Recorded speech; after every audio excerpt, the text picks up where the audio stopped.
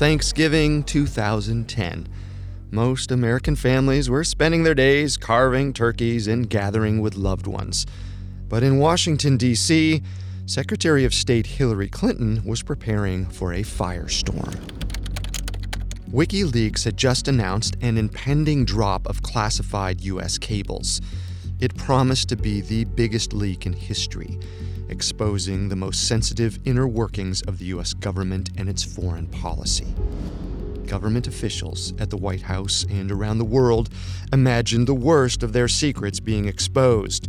At an emergency press conference, Clinton and her staff worked tirelessly to diffuse the anxiety, promising that they had everything under control. Still, others took matters into their own hands. Just before the launch, a massive attack from an unknown source hit WikiLeaks. Thousands of computers tried to contact the site at once, collapsing the server. For a moment, it seemed they had succeeded in thwarting the leak. Until a backup Swedish server was enabled. WikiLeaks had been prepared for an assault just like this. The cables would be released, holding a mirror up to the highest levels of U.S. government. It feels like we're all being told to go on this diet, take that supplement. Ozempic will give you depression, but you know what'll cure that? Weed. Or you could try to balance your hormones. At Science Versus, we're like, what the is going on? Forget the crap online and listen to Science Versus. Just the facts. Oh, and a bunch of stupid jokes. What is a ghost's favorite fruit? Blueberries. That's Science VS. New season out on Spotify soon. This is Espionage, the Parcast original exploring the missions of the world's most incredible spies, their espionage tactics, and what brought their stories to the public eye. I'm Carter Roy. You can find all episodes of Espionage and all other Parcast originals for free on Spotify. To stream Espionage for free on Spotify, just open the app and type Espionage in the search bar. At Parcast, we are grateful for you, our listeners. You allow us to do what we love, so let us know how we're doing. Reach out on Facebook and Instagram at Parcast and Twitter at Parcast Network. This is the second episode in our 6-week special on whistleblowing, where we'll be taking a deep dive into the world of hackers, government secrets, and elusive figures. Last week, we delved into the history of whistleblowing to understand how circumstance, law, and psychology have shaped whistleblowing as we know it today. This week, we're tackling Julian Assange, an activist and expert hacker. Assange founded the website WikiLeaks in early 2006. In 2010, he garnered worldwide attention for several massive information drops that exposed some of the darkest aspects of U.S. foreign relations. His work forced the world to contend with the line between a government's right to have secrets and the public's right to transparency. But before Assange was an international figure of fascination and horror, he was a young boy from Australia with a knack for computers. In the late 1980s, young Julian Assange needed a new challenge. His adventures into computer programming had begun with teaching himself machine code, and by 16 years old, he was hacking under the name Mendax, Latin for liar. By age 19, he had already broken into the Australian National University sophisticated computer system, along with a like-minded trio of computer aficionados that called themselves the International Subversives. Then there was the Lonsdale Telephone Exchange, one of Australia's most powerful computer systems. Assange hacked the system to make thousands of telephones ring all at once.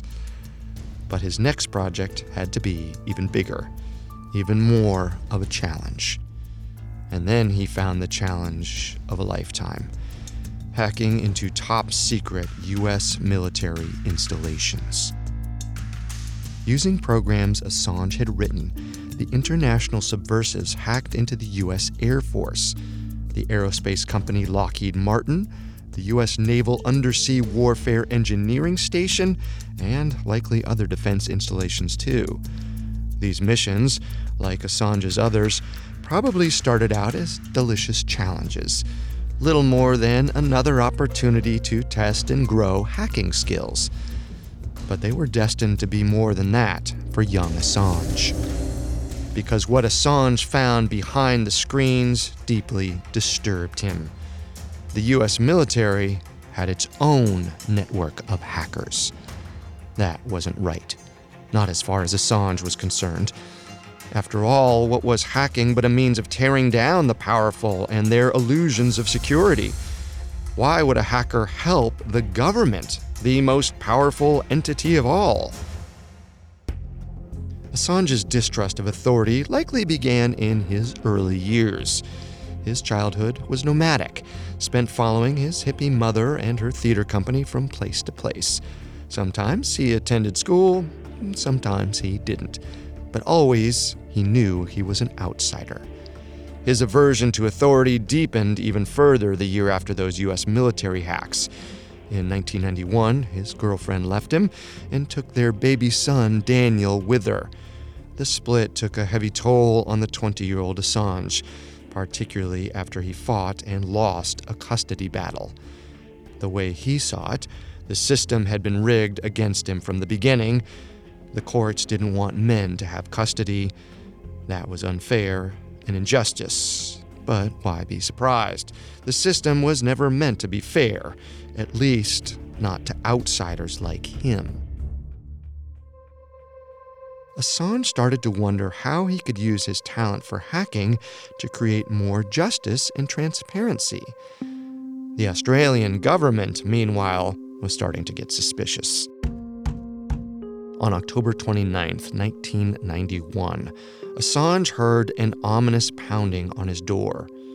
He remained calm. He knew what was waiting for him. He had made too many calls to other hackers bragging about his exploits. Of course, the Australian Federal Police was tracking him. It was only a matter of time until this day came. Assange made his way over to the front door of his apartment, where he was arrested.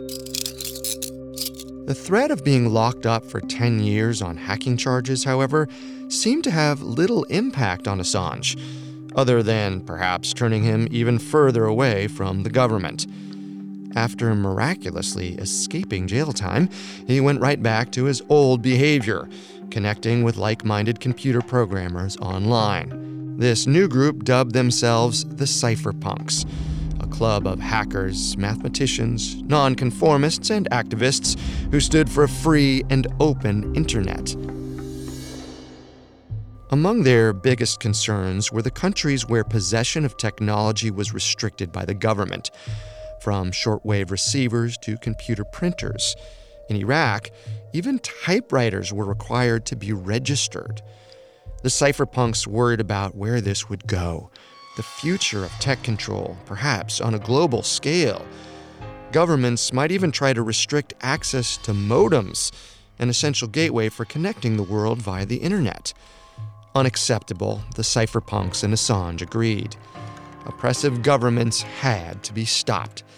And if no one else would, or could, do something about it, then they'd have to take things into their own hands. The cypherpunks introduced Assange to someone who would become a key figure in his life and in WikiLeaks' formation, John Young. In the late 90s, Young established a website called Cryptome, a platform dedicated to freedom of speech, exposing government impropriety and hosting leaked government documents.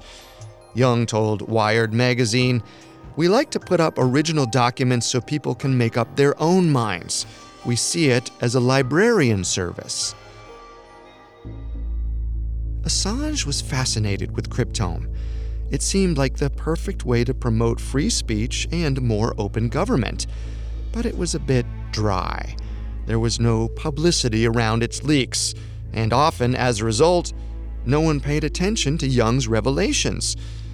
Perhaps there was a better way to do things, one with a bit more of the drama and pizzazz Assange learned as a young hacker, making 1,000 telephones ring all at once.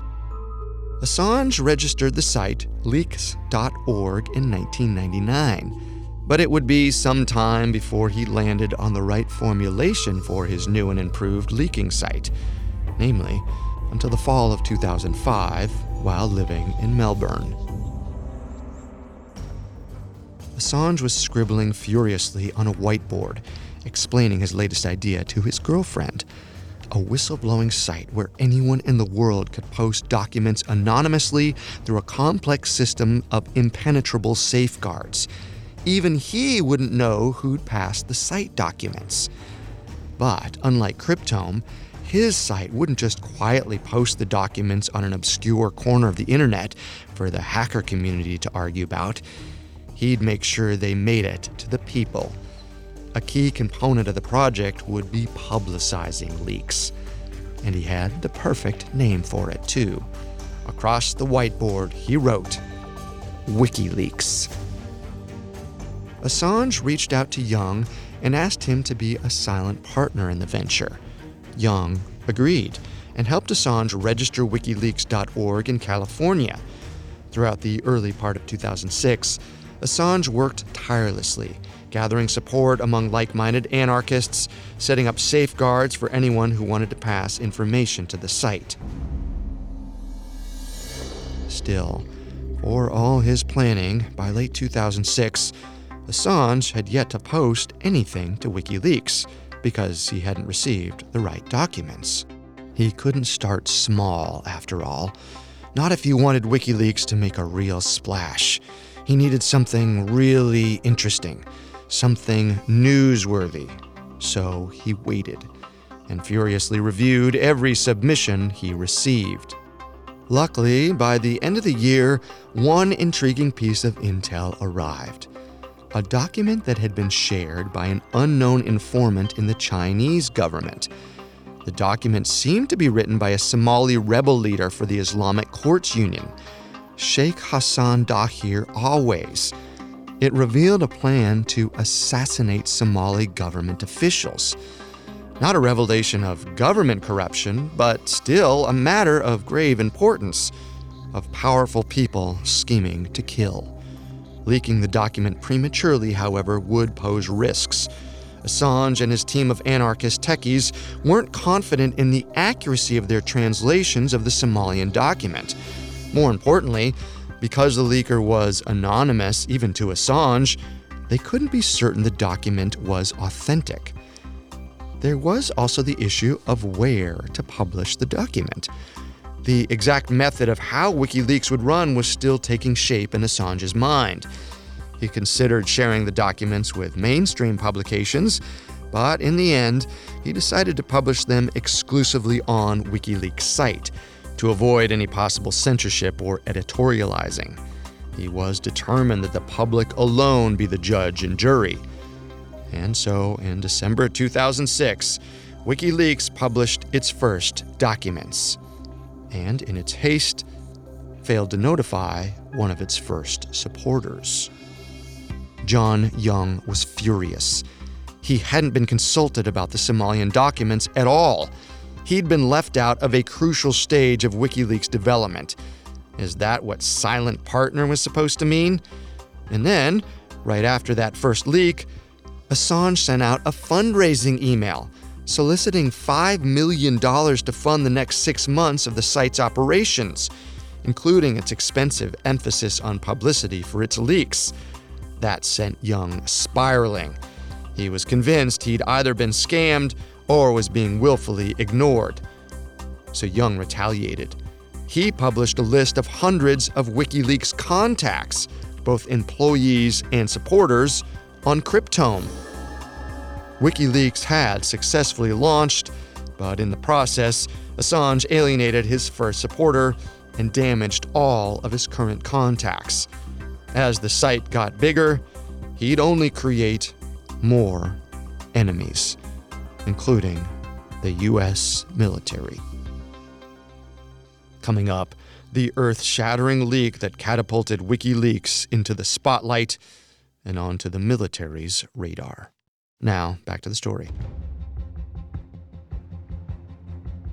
By 2006, Julian Assange had gone from computer programmer to seasoned hacker to founder of WikiLeaks. Through his new site, Assange hoped to promote freedom of speech and a more open government. But the journey to bringing WikiLeaks mainstream would be winding and fraught. Assange spent the better part of the mid-2000s finding his footing. In an effort to increase reach, Assange decided to partner with a UK newspaper, The Guardian. The partnership would prove mutually beneficial. The Guardian was provided with top-secret intel, and WikiLeaks had access to the newspaper's audience. Together, they published a 2007 exposé revealing that former Kenyan President Daniel Arap Moi had siphoned hundreds of millions of dollars of government funds. The article noted that Moi had gone on to acquire multiple lavish properties in London, New York, and South Africa. The reporting established what would become a long-term critical relationship between WikiLeaks and The Guardian. But not all of the relationships Assange forged were as amicable. His release of highly classified information earned him a slew of enemies. In February of 2008, Judge Jeffrey White in the U.S. District Court for the Northern District of California issued an injunction forcing WikiLeaks' domain registrar to shut down the site. The case against WikiLeaks and Assange centered around one particular leak. WikiLeaks had obtained evidence from a Cayman Islands accountant that the Julius Baer Bank and its clients were committing tax evasion. When the evidence was published, the bank's lawyers demanded that Assange remove the documents from the internet. When Assange refused, the bank took him to court. The bank's case looked good. Judge White agreed that publishing the documents violated their client's right to privacy. But Assange was unfazed. It didn't matter if the WikiLeaks domain was shut down, his work would continue. He had already bought more than a half dozen domain names, all leading to the same server. He'd simply switch to one of the others. The authorities had tried to stop him before, and they were welcome to keep trying. He'd keep fighting for transparency and truth, whatever the consequences. What Assange couldn't have anticipated, though, was the passionate defense that would emerge on his behalf. The American Civil Liberties Union, the Electronic Frontier Foundation, and the Reporters Committee for Freedom of the Press all fervently insisted that the court's ruling violated the First Amendment right to free speech. These groups gathered supporters from nearly all of the major newspaper publishers in the U.S. and demanded the WikiLeaks domain be reinstated. They insisted that the privacy and commercial interests of Julius Baer Bank were not enough to merit the obstruction of the First Amendment. WikiLeaks may only be a website, not a news publication, but they were essentially doing what journalists do every day, digging up the truth and bringing it to public attention. If this ruling stood, the entire free press would be in jeopardy. Thanks to the pressure from such a monumental coalition, Judge White reversed his decision within 2 weeks. WikiLeaks and Assange were free to keep informing the public of whatever secret documents they got their hands on. For now. But not all of the attention the case garnered was positive. If Assange hadn't been on the U.S. military's radar before, he definitely was now. The U.S. Army's Counterintelligence Center even issued a special report in March 2008 focused entirely on WikiLeaks, which, ironically enough, Assange got a hold of and leaked 2 years later.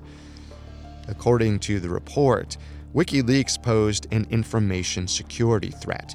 Assange wasn't a classic whistleblower, a government insider with personal access to top-secret documents, but that, as far as the military was concerned, made him all the more dangerous. Who knows how far he would go, how many secrets he would share, and who his revelations might hurt.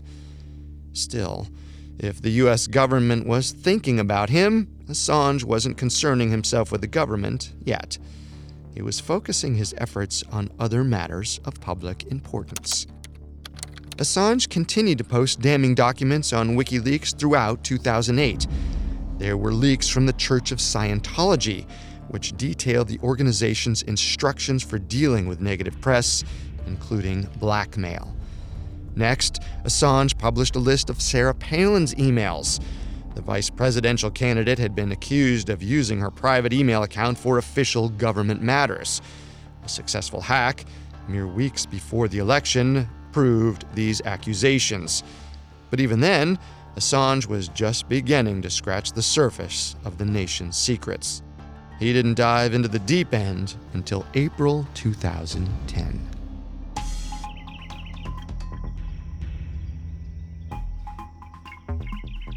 It was a warm, cloudy spring day in Washington, D.C. The air was light with a promise of better weather to come. Members of the media made their way into the National Press Club for a conference hosted by WikiLeaks.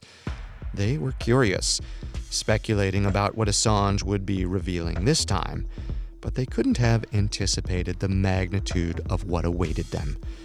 Assange, armed with laptops and precious cargo, was more jittery than usual. Having just arrived from Iceland, he admitted to feeling nervous.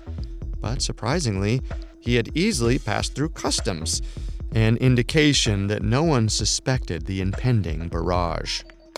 Assange took the floor of the National Press Club, steadying himself as he prepared to address the media. He informed them they were about to see a very rich story. After a moment, the video screens behind him turned on and a quote from George Orwell appeared.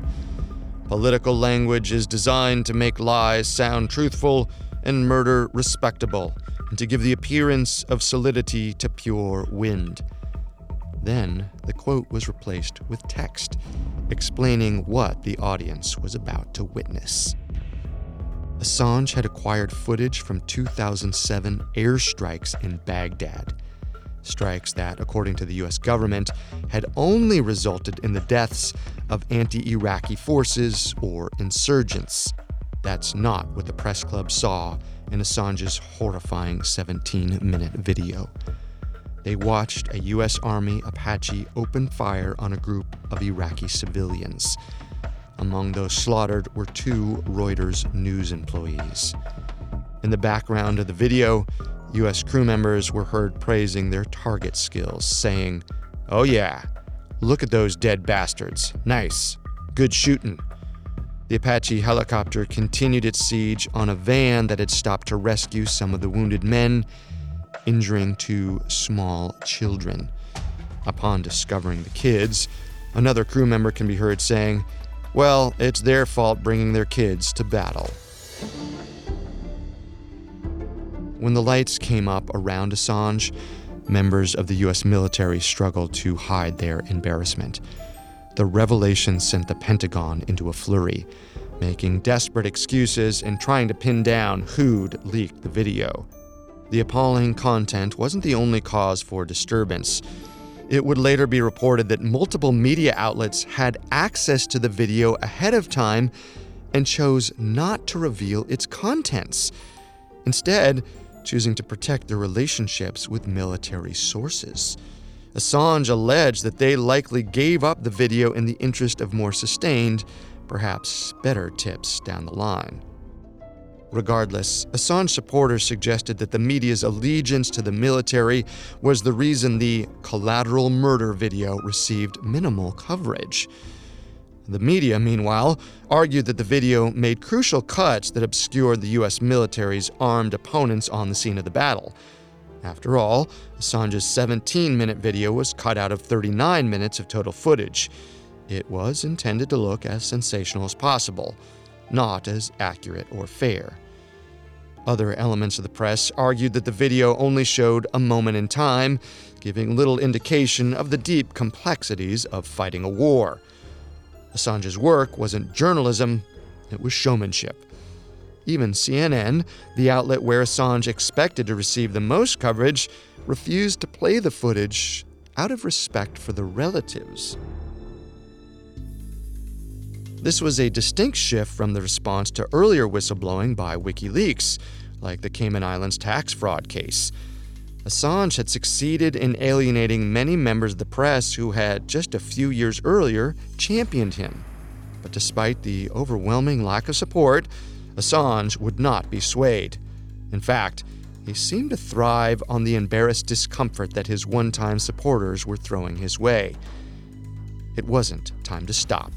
It was time to go bigger, to hit the U.S. government and military harder. They were, after all, the biggest targets when it came to exposing the powerful and corrupt. Coming up, the nearly 260,000 leaked U.S. diplomatic cables that sent the entire world spiraling, and Assange into hiding. Now, back to the story. In April 2010, Julian Assange stunned the Washington Press Club with his collateral murder videos. Despite the lackluster reaction from the mainstream press, the U.S. government was paying attention, and they were hot on Assange's trail. In May 2010, Assange landed back in Melbourne. He was tense with anticipation, aware that his status as the Golden Boy whistleblower was slipping. He had no idea what awaited him when he got off that plane. Had the U.S. put out a warrant for his arrest?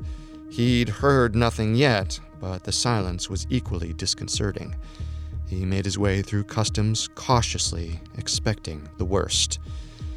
At immigration, the officer noted how worn Assange's passport was and mentioned that he needed a new one. Then he disappeared behind a screen. When he came back, he explained that Assange wasn't being flagged. As a world traveler, his passport was bound to be worn. But that was just a bluff. Assange was on a watch list, and he'd been picked up by Stop Alert. Behind the screen, the immigration officer had handed Assange's passport to the federal police. They quickly photocopied it, collecting a complete record of his travels before returning it without a word. Then Assange was free to go, for the time being, and the increased scrutiny wouldn't stop him from publishing his next leak. June 30th, 2010 was a hot and humid day in London. Assange sat in the Guardian offices wiping his sweaty brow as he combed through the documents on his laptop. He was accompanied by Nick Davies, a leading investigative reporter for The Guardian, Eric Schmidt from The New York Times, and John Getz, a reporter from Der Spiegel. This was a massive leak, and sensing the U.S. government was already on to him, Assange had decided to enlist international help to disseminate this information as quickly and widely as possible. Collaboration with the mainstream media also offered Assange an element of protection. He felt that the Pentagon would think twice about attacking him while he was working with The Guardian and The New York Times. The association, he hoped, would remind them of his rights as a journalist, even in the face of the information he was about to share. Assange had obtained more than 91,000 secret documents related to the war in Afghanistan, and on July 10, 2010, he and his journalistic cohorts were going to publish them. The documents were a major bombshell, and not just because of their sheer volume. They provided never-before-seen insight into the war with Afghanistan and its ramifications, not unlike Daniel Ellsberg's Pentagon Papers had with the Vietnam War almost 40 years earlier. Among the most sensitive documents discussed were the hundreds of unreported civilian deaths that had resulted from the fighting. The documents also described how the United States had lied to the public by covering up evidence that the Taliban had acquired deadly missiles. Assange and his colleagues worked furiously to sift through the documents, yelling out whenever anyone found anything of note. But as they made their way through the intel, the issue of redaction arose. That is, removing the names of the people mentioned in the documents in order to protect them from retaliation. Assange's colleagues pressed him to redact the material. His WikiLeaks team reiterated the request. Even a White House spokesman who had caught wind of the impending leak pleaded with Assange to censor information that could lead to any individuals being harmed. Assange, for his part, seemed relatively unconcerned. pointing out that they had to get these documents out before the U.S. government stopped them. They do their best to redact, but WikiLeaks was going to make sure the public knew the truth, even at a price. In the end, 15,000 of the 91,000 documents were withheld because the names couldn't be redacted in time. The rest of the documents seemed to be redacted, but there wasn't time to make sure every name was hidden before Assange's deadline. At 10:03 p.m. on July 10, 2010, WikiLeaks and its mainstream media partners published the Afghan war logs. The news sent shockwaves across the world. Shock at the U.S.'s lies, at the civilian deaths that had been suppressed, and at the sheer size of this information leak. International headlines wasted no time tapping into the drama. Programs like Larry King Live and Dateline covered the leak, interviewing Assange and asking if he believed that war crimes had been committed. But while Assange was pleased to see the Afghan logs dominating the media, trouble was afoot. The 77,000 papers published still contain the names of people of interest, and Assange quickly came under fire for putting their lives at risk. Amnesty International and Reporters Without Borders, once WikiLeaks supporters, wrote to Assange condemning the careless journalism. From their viewpoint, he'd only gotten sloppier since the collateral murder video. They wrote that publishing the report represented a real problem of methodology and therefore credibility. This was no Washington insider judiciously distributing a few documents he believed should be made public. This was a wholesale assault on the right of the government to have secrets. At the same time, for much of the public, the incident clarified why those secrets were sometimes justified. Frivolously publicizing the names and locations of vulnerable targets could lead to the death of Americans and their allies. The U.S. government and the FBI, meanwhile, were reeling. The New York Times reported that Justice Department lawyers were exploring whether WikiLeaks could be charged with inducing or conspiring in violation of the Espionage Act. Complicating matters were Assange's journalistic rights, which had been established in the Cayman Islands case, and which he hoped would protect him even now. After all, he wasn't the individual doing the leaking. He hadn't hacked into government files himself. He was simply reporting on documents that came his way. At least, so said his supporters. But their numbers were dwindling. Others claimed he was nothing more than a spy, passing intel to the United States' enemies. Whether he did it through a public forum or not didn't matter. It would be a bitter debate, but it was one the U.S. government was determined to win, journalistic protections or no. Coincidentally, however, the U.S. government's crusade against Assange wasn't his only legal concern in 2010. Only a few months later, Assange would be wanted in Sweden on charges of rape and sexual assault. The story began to spiral, taking hold of Swedish tabloids while the Afghan war logs were still circulating through the American press. Assange was more famous than he'd ever been, not as a champion of transparency this time, but as a criminal. Though the rape charges were eventually thrown out, prosecutors continued to pursue Assange on lesser sex crimes. In response, he fled to the UK, but Assange wasn't going to give in to the law without fighting back. While on the run from both Swedish and US officials, Assange continued posting leaked documents. There were the so-called Iraqi war logs, hundreds of thousands of classified documents about the war in the Middle East. Then, he hit even harder. On November 28, 2010, WikiLeaks, in conjunction with its mainstream media partners, published the first of almost 260,000 U.S. diplomatic cables. They exposed calls by the Saudi king for the U.S. to attack Iran, as well as Hillary Clinton's order for the U.S. State Department to spy on the UN's leadership. Assange intended for a slow release of documents. He hoped to keep the world guessing about the contents of the remaining cables, drawing out the drama of the release. But on December 3rd, The Guardian foiled his plan. In a horrible blunder, the newspaper published identifying information on all of the remaining cables. According to Assange, they released all the metadata: the date of every cable, the subject of every cable, which embassy it was from, where it was to, subject, date, time. If it hadn't already, the US government now had what it needed to exact revenge. Assange's leaks were putting vulnerable individuals at risk, threatening foreign relations and exposing national secrets. As Hillary Clinton put it, this disclosure is not just an attack on America, it is an attack on the international community.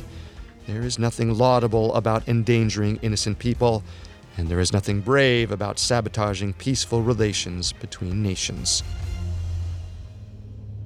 Assange had secured his place on the list of United States enemies. WikiLeaks' already diminished support seemed to vanish. Amazon, which had been hosting WikiLeaks during the Cablegate release, disconnected their services. PayPal suspended the account WikiLeaks used to receive donations. MasterCard and Visa stopped payments to WikiLeaks as well. The world had turned on Assange, and his pursuers were closing in. Sweden requested Interpol issue a red alert for Assange's arrest. In his pursuit of transparency, he had set the world ablaze. But he hadn't done it alone. Still troubling the US government was where exactly Assange had obtained his leaked documents. The cables, the Iraq and Afghan war logs, even that footage of the 2007 Baghdad airstrikes. It had all come from the inside. That much was clear. It wouldn't take them long to close in on that insider. Intelligence officer and private first class Chelsea Manning.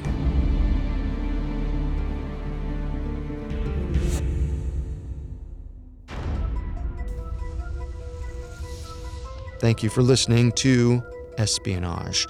We'll be back next week with part 3 of our Whistleblower special on Chelsea Manning. For more information on Julian Assange, amongst the many sources we used, we found The Most Dangerous Man in the World by Andrew Fowler extremely helpful. You can find more episodes of Espionage, as well as all of Parcast's other shows on Spotify. And don't forget to follow us on Facebook and Instagram at Parcast and Twitter at Parcast Network. We'll be back next week to continue our deep dive into the world of whistleblowing. Espionage was created by Max Cutler and is a Parcast Studios original. Executive producers include Max and Ron Cutler. Sound design by Mike Ramos, with production assistance by Ron Shapiro, Carly Madden, and Isabella Way. This episode of Espionage was written by Natalie McKieran, with writing assistance by Kate Gallagher. I'm Carter Roy.